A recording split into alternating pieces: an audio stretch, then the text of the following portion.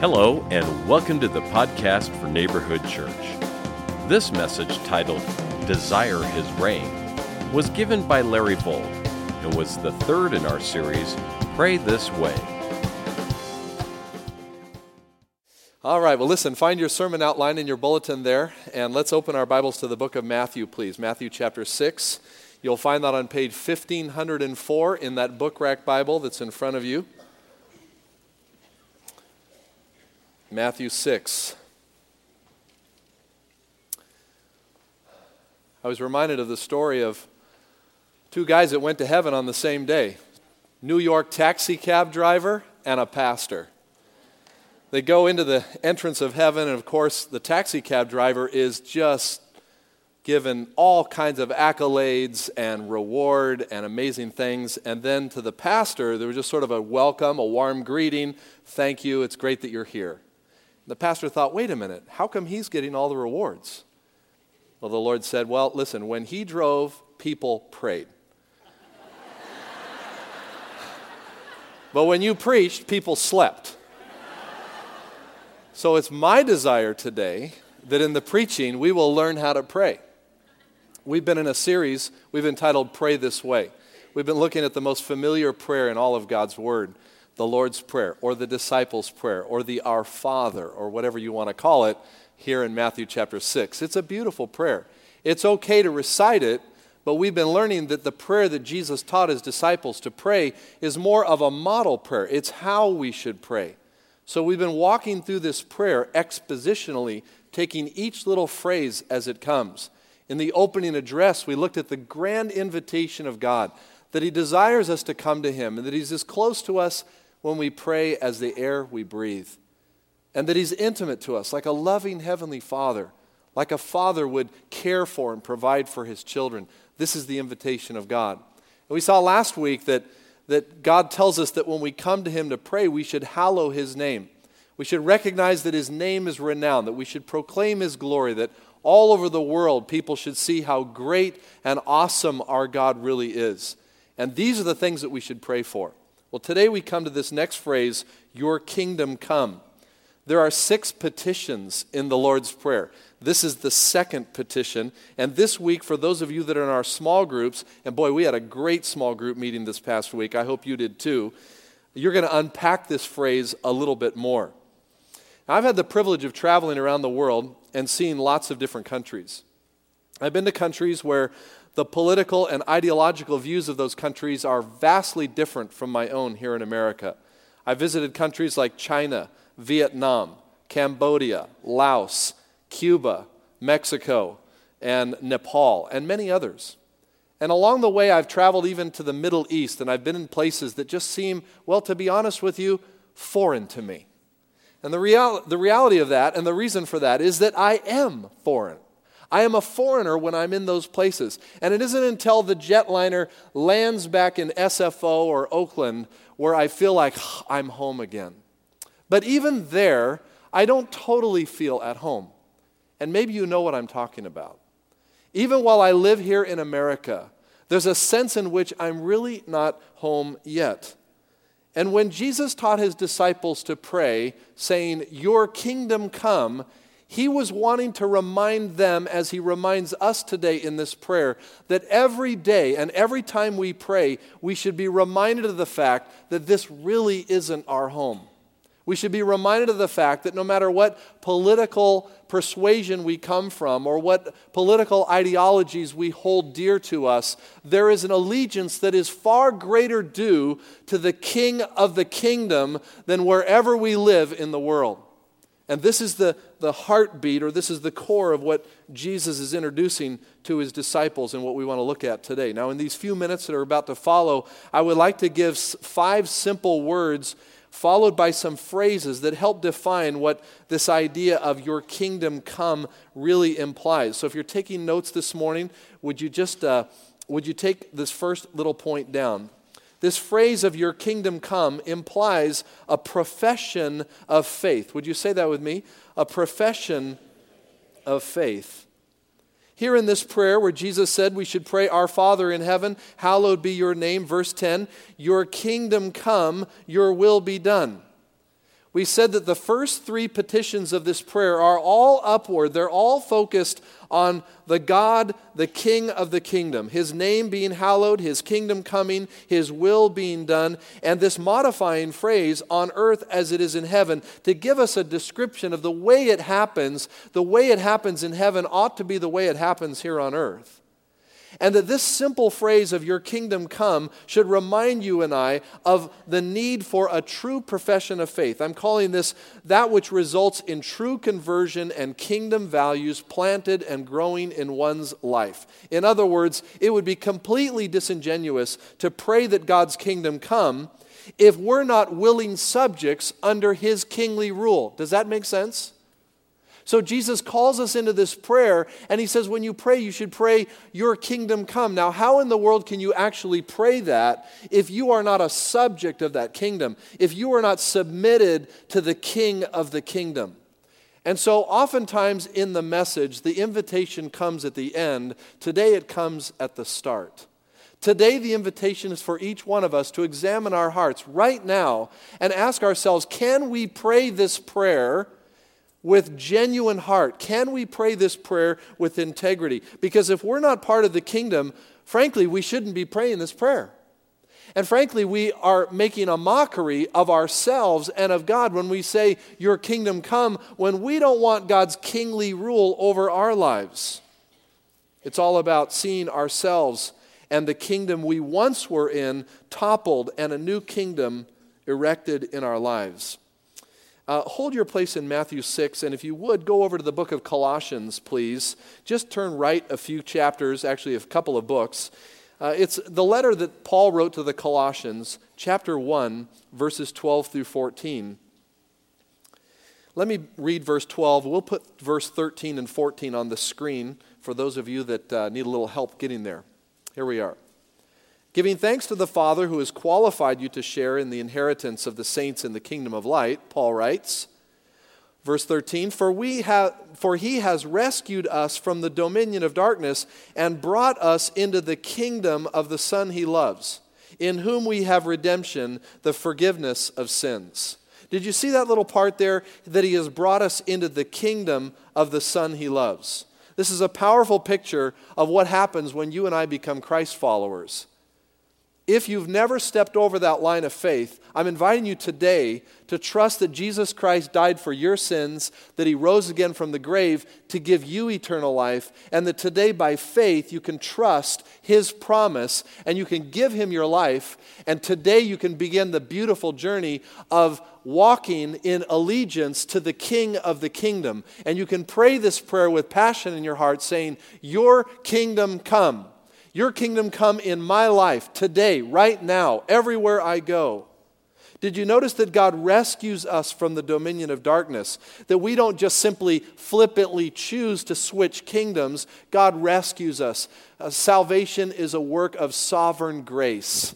God shows up, it's unexplainable, it's practically undefinable in the sense of what happens in this heavenly exchange, but God shows up at our hearts, He makes us aware of our need as sinners to be forgiven, and He, by His own grace, woos us. We simply believe, we choose in our hearts to follow, and God works this beautiful salvation experience out.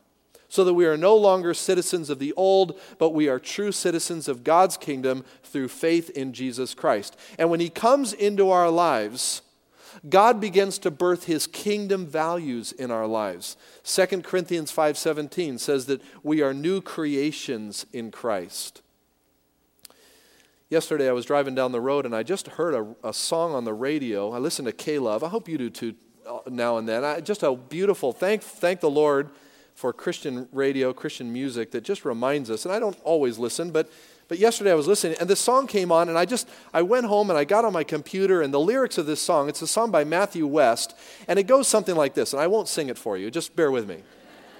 It goes like this: in my own little world, it hardly ever rains. I've never gone hungry, always felt safe. I got some money in my pocket, shoes on my feet, in my own little world, population me. I try to stay awake during Sunday morning church. I throw a 20 in the plate, but I never give till it hurts.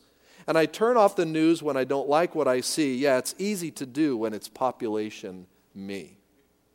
What if there's a bigger picture? What if I'm missing out? What if there's a greater purpose? I could be living right now outside my own little world. Does that sound familiar to anybody? Stopped at a red light, the song goes on. Looked out my window. I saw a cardboard sign said, "Help this homeless widow." And just above that sign was the face of a human. I thought to myself, God, what have I been doing?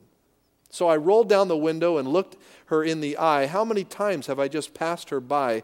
I gave her some money, then I drove on through, and now my own little world reached population 2. The song goes on to describe the reality of how so many of us live in our own little world. When Jesus said, pray this prayer this way, your kingdom come, he's saying, would you see my world? Would you see the world that I've placed you in? Would you see that there's a place for you to be involved? R.T. Kendall, in his book on the Lord's Prayer, he writes about Jonathan Edwards, who lived in 1700 to 1758, perhaps the greatest theologian in American history, part of the Great Awakening, taught that one of the things that the devil cannot do is to produce in us a love for God's interests and glory. Satan is a counterfeiter, but he cannot put in the heart an unfeigned concern for what concerns God. So what Kendall is saying and what Jonathan Edwards was saying and what I'm saying to you today in light of this phrase in the prayer is that this true, genuine call and request that God's kingdom would come cannot come genuinely unless we really truly belong to Him. Satan cannot put in your heart a desire for the things that God desires. He's a counterfeiter, but he cannot put in your heart a true desire for God's kingdom reign to happen. So I'm asking you the question, does that give you assurance this morning, or does that sort of dislodge you a little bit? Like, do you really have concern for the things that concern the heart of God? That's what this phrase implies. It implies a profession of faith where seeds of the kingdom are planted and begin to grow in our lives. Here's the second thing this phrase implies, your kingdom come. I think it implies patience. Patience. The anticipation of Christ's second coming and the culmination of God's rule everywhere. Now, some of us, here's our problem. When we pray the prayer and we say, your kingdom come, we reduce that phrase to only the second coming of Christ. True, there's an eschatological reality to this part of the prayer. Absolutely. We're thinking of the return of Christ. But watch this. As you read through the Bible and as you study the theme, the beautiful theme of the kingdom of God, here's what you discover about this theme. You discover that the theme of the kingdom of God is an already experience, but it's also a not yet experience. That's what we see all through the Scripture. And of course, this is what twisted the Jews up a little bit. When they were anticipating the kingdom, waiting for the kingdom to come, they were quoting passages like Isaiah 9:6, that the government shall be on his shoulders, and of the increase of his government and of peace there will be no end. Or the great reminder of Daniel chapter 2, verse 44, that the kingdom that was coming would be an everlasting kingdom that would shatter the back of every previous kingdom known in the history of the world. It would be an enduring, everlasting kingdom that would never end. And so when the King of the kingdom shows up in the Gospels and Jesus announces the kingdom of God is here, the kingdom of God is near, the kingdom of God is within you, he was announcing that the kingdom was there, and all the Jews said, yay, now we get our place back on the map of the world. And Jesus said, but not yet. My death, my resurrection starts this whole process, but there's going to be a churning and a groaning, and there's going to be years, and we don't know how long it will be. And the parables of the kingdom, Matthew chapter 13, Luke chapter 13, the mustard seed, the leaven, what's small is beautiful, what little is actually big. We don't really see the results. We see little images. Here we are, 1,000 people sitting in a little congregation among thousands and hundreds of thousands of people, and we say, what good can we do? What impact could we have? And Jesus says, small works, little is powerful, little is significant. Don't stop realizing that the kingdom is among you, the kingdom is growing, the kingdom is here. but it isn't fully realized yet, right? It isn't fully realized yet.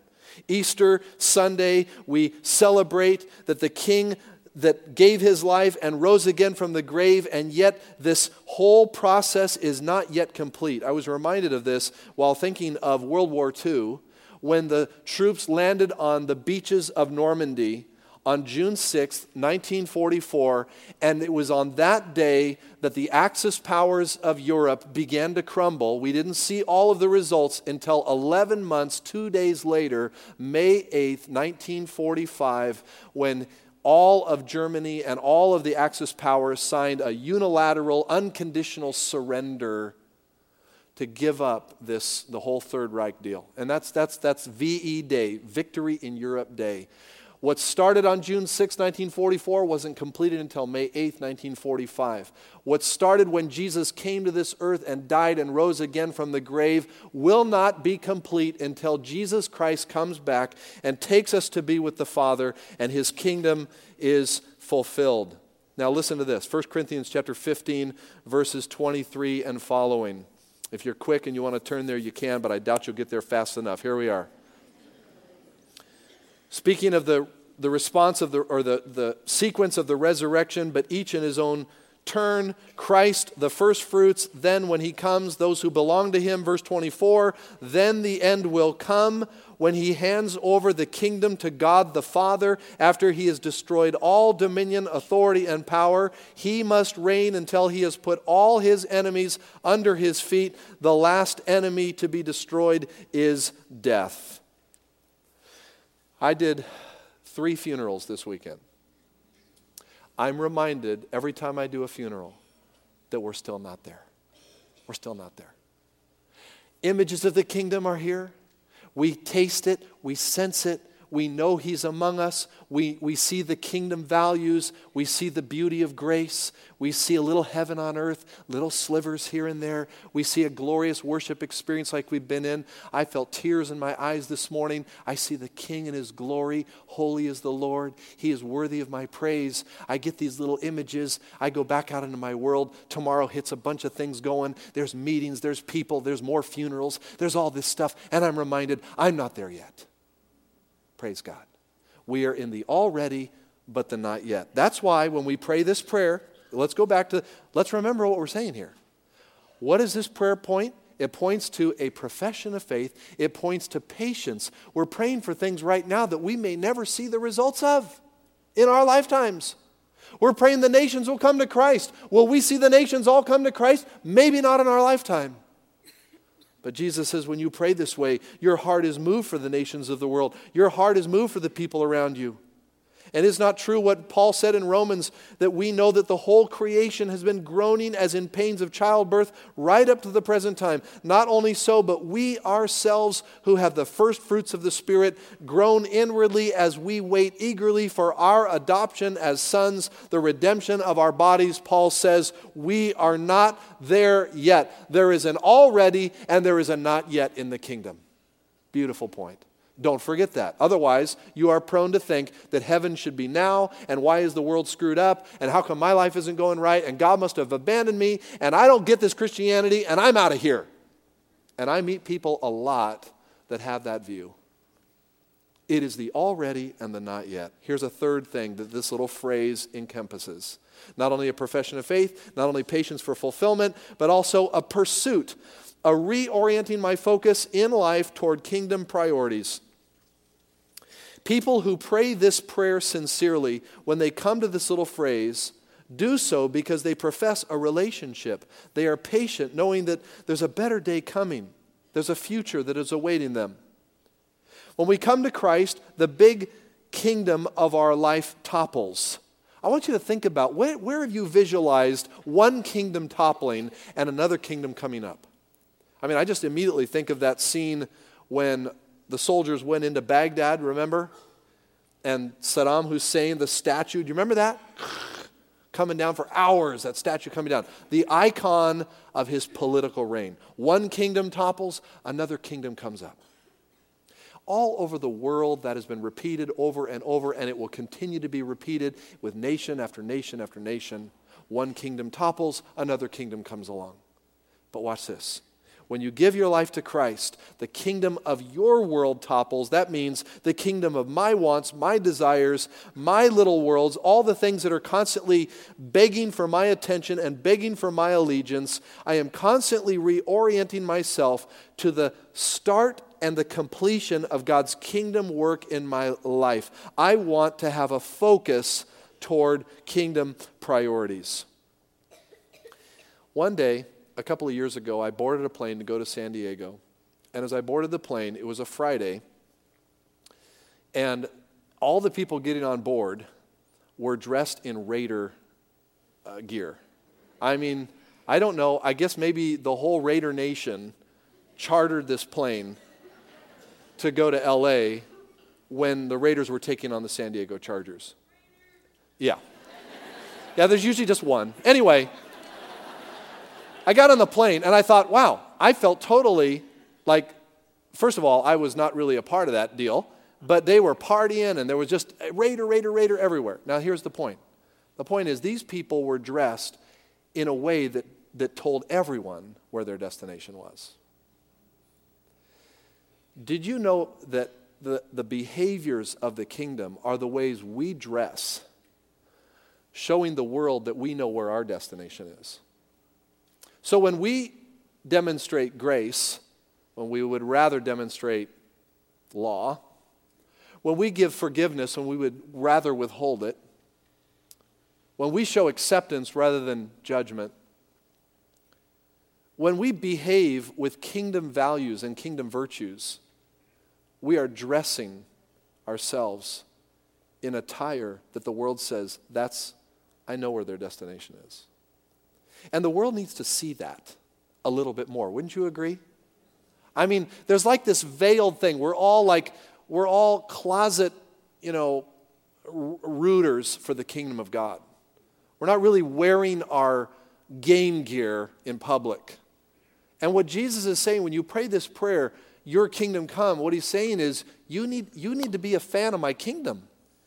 And the way you do that is not just rah-rah, it's the tough stuff. I read a story in a book called Eternity by Joe Stoll. He was a president of Moody. He is the president of Moody Bible Institute. And Joe Stoll tells the story of Buster Soaries, who, as a young man, was calling out the drug lords in his area against drugs. And as a college student, he was rallying students around the anti-drug movement. And 5 drug dealers came to his campus and kidnapped him with a shotgun to the back of his head, a .45 pushed into one side, and a rifle pushed into the other, in a car driving around for hours, threatening to kill him. They finally came to a vacant lot where they thought this is where they'd be. They pulled him out of the car. They put the gun to the back of his head, and one of the driver of the car, noticed that there was a police officer up on a roadway, on a highway near this vacant lot. And he thought that the shot would alert the police officer. So they threw him back in the car and they drove around for another 5 hours.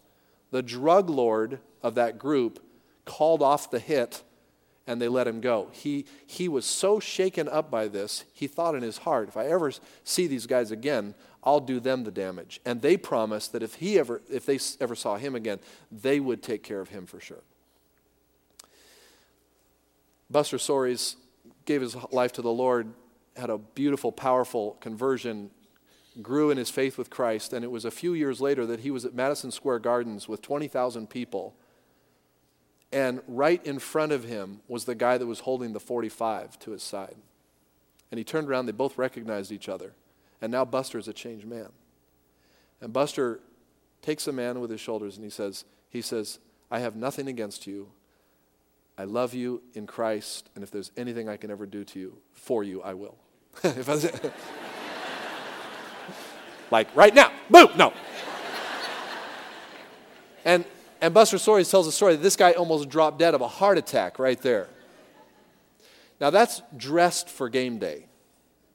When you show grace rather than revenge. You get people in your lives that are bugging the heck out of you. People that you just want to get back, serve back, give them the piece of their own medicine. You got stuff like that going in your life? Listen, when you wear the kingdom gear, people see it. Grace, love, mercy, truth, humility. All of those ways, people see that we are kingdom-minded. There's a pursuit in our lives that must be seen. There's a fourth thing, quickly. Time is just squeaking by here. There's a fourth thing here, and I see that there's this idea of power. The effectiveness of power at the start and completion of kingdom work. Now, I'm not going to say a lot here because I think this is almost a hello. Jesus said, here's how kingdom work happens. You pray, your kingdom come. You know where all the work that God wants us to do begins? It begins on our knees. It begins in prayer. The world seems so large, and the ministry that we are called to seems too impossible. And I have felt oftentimes that there's really nothing I can do for the big things that need to be tackled in our world: poverty, disease, human trafficking, clean water, fill in the blank of all the things that our hearts are impassioned to be a part of. And sometimes we push away from the table and we say, I just can't do it. Or we run into things without really praying. And I just want to bring us all back to the reality of what Jesus said right here. And he also said in Matthew 7:7, ask and it will be given, seek and you will find, knock and the door will be open to you. John chapter 14, whatever you ask in my name, Jesus said, I will do it for you. In my name, not a postage stamp that we put on the letter, but in my name. Would Jesus want this? Does Jesus want this in my life? Does Jesus want this in my community? And when we ever come to that conclusion that this is something Jesus wants, then we should begin by praying. We should say, Jesus, I want to be a part of this. And somehow, and I don't know how it works, but as we pray, as we get on our knees and in our hearts talk about this with God, God begins to do things that we can't control. And he multiplies like the fish and the loaves. And so I'm just putting this out to all of us as a reminder that when we pray this way, we're not only praying from a profession of faith, patience for fulfillment, a pursuit of the kingdom, but we also pray with power. We pray knowing that there's a power that happens when we pray, your kingdom come. So everywhere we go in our life, your kingdom come. Your kingdom come, Lord. I was talking to some young guys out on the street the other day, over around the block. I was just out for a walk, and I know this one kid that lives on this block. He doesn't know me, and I've been able to see him over the years grow up, and I just kind of have a burden for him. And I saw these young guys that were hanging out with him, and I thought, just judgment, okay, it's maybe judgment, but I'm looking at these two guys that are hanging out with him, and I'm thinking these guys are probably not good influences on this guy.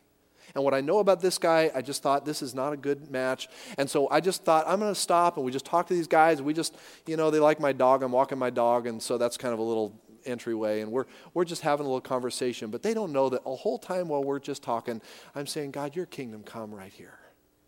Your kingdom come right here. And I know that without any big oration, they don't even know who I am. They don't even know my name. Doesn't matter. The point is, I believe that there'll be something else that will happen down the road where God's kingdom will come in that situation. I'm trusting that God's going to do a work right there. Is that the way you look at your life? At the gas station, at the bank, in the store, in your neighborhood, in your driveway next to your neighbor. Your kingdom come, Lord, right here, right now, in this moment. The last thing I see, and I'll just throw it out there, we got to close up. And that is not only a profession of faith, a patience for fulfillment, a pursuit of the King and his kingdom, a power that comes through prayer itself, finally, a participation, an involvement in the things that burden the heart of God. I've listed some scriptures there to you. There's so many in the Bible. John Dominic Crossan talks about in his book that God, this phrase of the kingdom come is God's divine cleanup program for the world. I like that. In Matthew 25, Jesus said, come, you who are blessed of my Father, for I was hungry, and you gave me something to eat. I was thirsty, and you gave me something to drink. I was a stranger, and you took me in. I was sick, and you looked after me. I was in prison, and you come and visited me. In the book of Acts, we read about the New Testament church, how there was not a need among them because people were selling their possessions and they were ministering to the needs of others. They thought of others before themselves, and somehow it's a different economy, it's a different world, and yet somehow the translation of Matthew 25 and Acts chapter 2 has to get into the fabric of the way we live our lives, so that somehow we, through our prayerful efforts and through whatever points we get involved, we can make a difference in this world. I think of Annie Carbonero, who heard the call of God in her life, and as a young high schooler and then going to college, Biola College, and hearing just her heart. And she came right from our ministry, and for the last 10 years, she's been serving, well, not 10 years, almost 10 years, I guess. She's been serving in Open Arms Ministry to orphans in the Ukraine. I know of her ministry well because my daughter has been there several times actually. We pray for her, but I think here's a young lady that said, God, your kingdom come, and she heard the call of God, and she went. And that doesn't mean that God's call is going to take us out of our country, but I'll tell you one thing, it's going to take us somewhere. Where is God's call taking you? And if it's not taking you, if you don't have a burden for the world that God has a burden for, then really you need to start back at point number 1 in this message. Do you know Christ? Praying this prayer, praying this way, Jesus taught, we cannot not participate. So I think that's what this means, and it means a lot more than that, but that's all that we've got time for today. Let's go to the Lord. Lord Jesus, thank you. Thank you, Lord, for your word.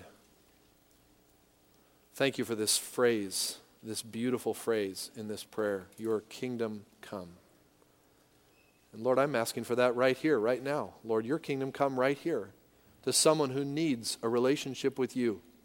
And if that's you, right where you sit, you can open your heart and receive the gift of life in Jesus Christ. Would you? No emotional point, just an invitation. Just come to Christ right now. And if you know Christ as your Savior, what is your heart burdened for that the Lord is burdened for? And are you going there? Lord, help us, I pray, as your church. It's a huge world. There are problems in every direction. And frankly, in one way, it makes it so easy, Lord. We can start by just walking out our door every day. But Lord, it's maybe a little more complex than that. Give us vision, give us hearts for what burdens your heart, Lord. And for all of us today, I pray we can seal whatever it is that the Holy Spirit has been doing in our hearts, even now as we come to your table. I'm going to stop in my prayer just for a moment. And I'm going to just say a couple of things. Number 1, if you're giving your life to Jesus today, praise God. Don't doubt his gracious invitation. Ask him, and he will come into your life today. And if you know Christ this morning already, then would you be listening in the days and weeks ahead as you pray, your kingdom come, for where he's sending you. And now we just prepare our hearts. I'm going to ask our ushers to make their way forward. We're going to have a time now as we participate in the Lord's table. This is for every believer in Christ. Thanks for listening. If you'd like to hear additional messages, or you're interested in finding out more about Neighborhood Church, please visit our website at 3crosses.org. That's the number 3, crosses.org.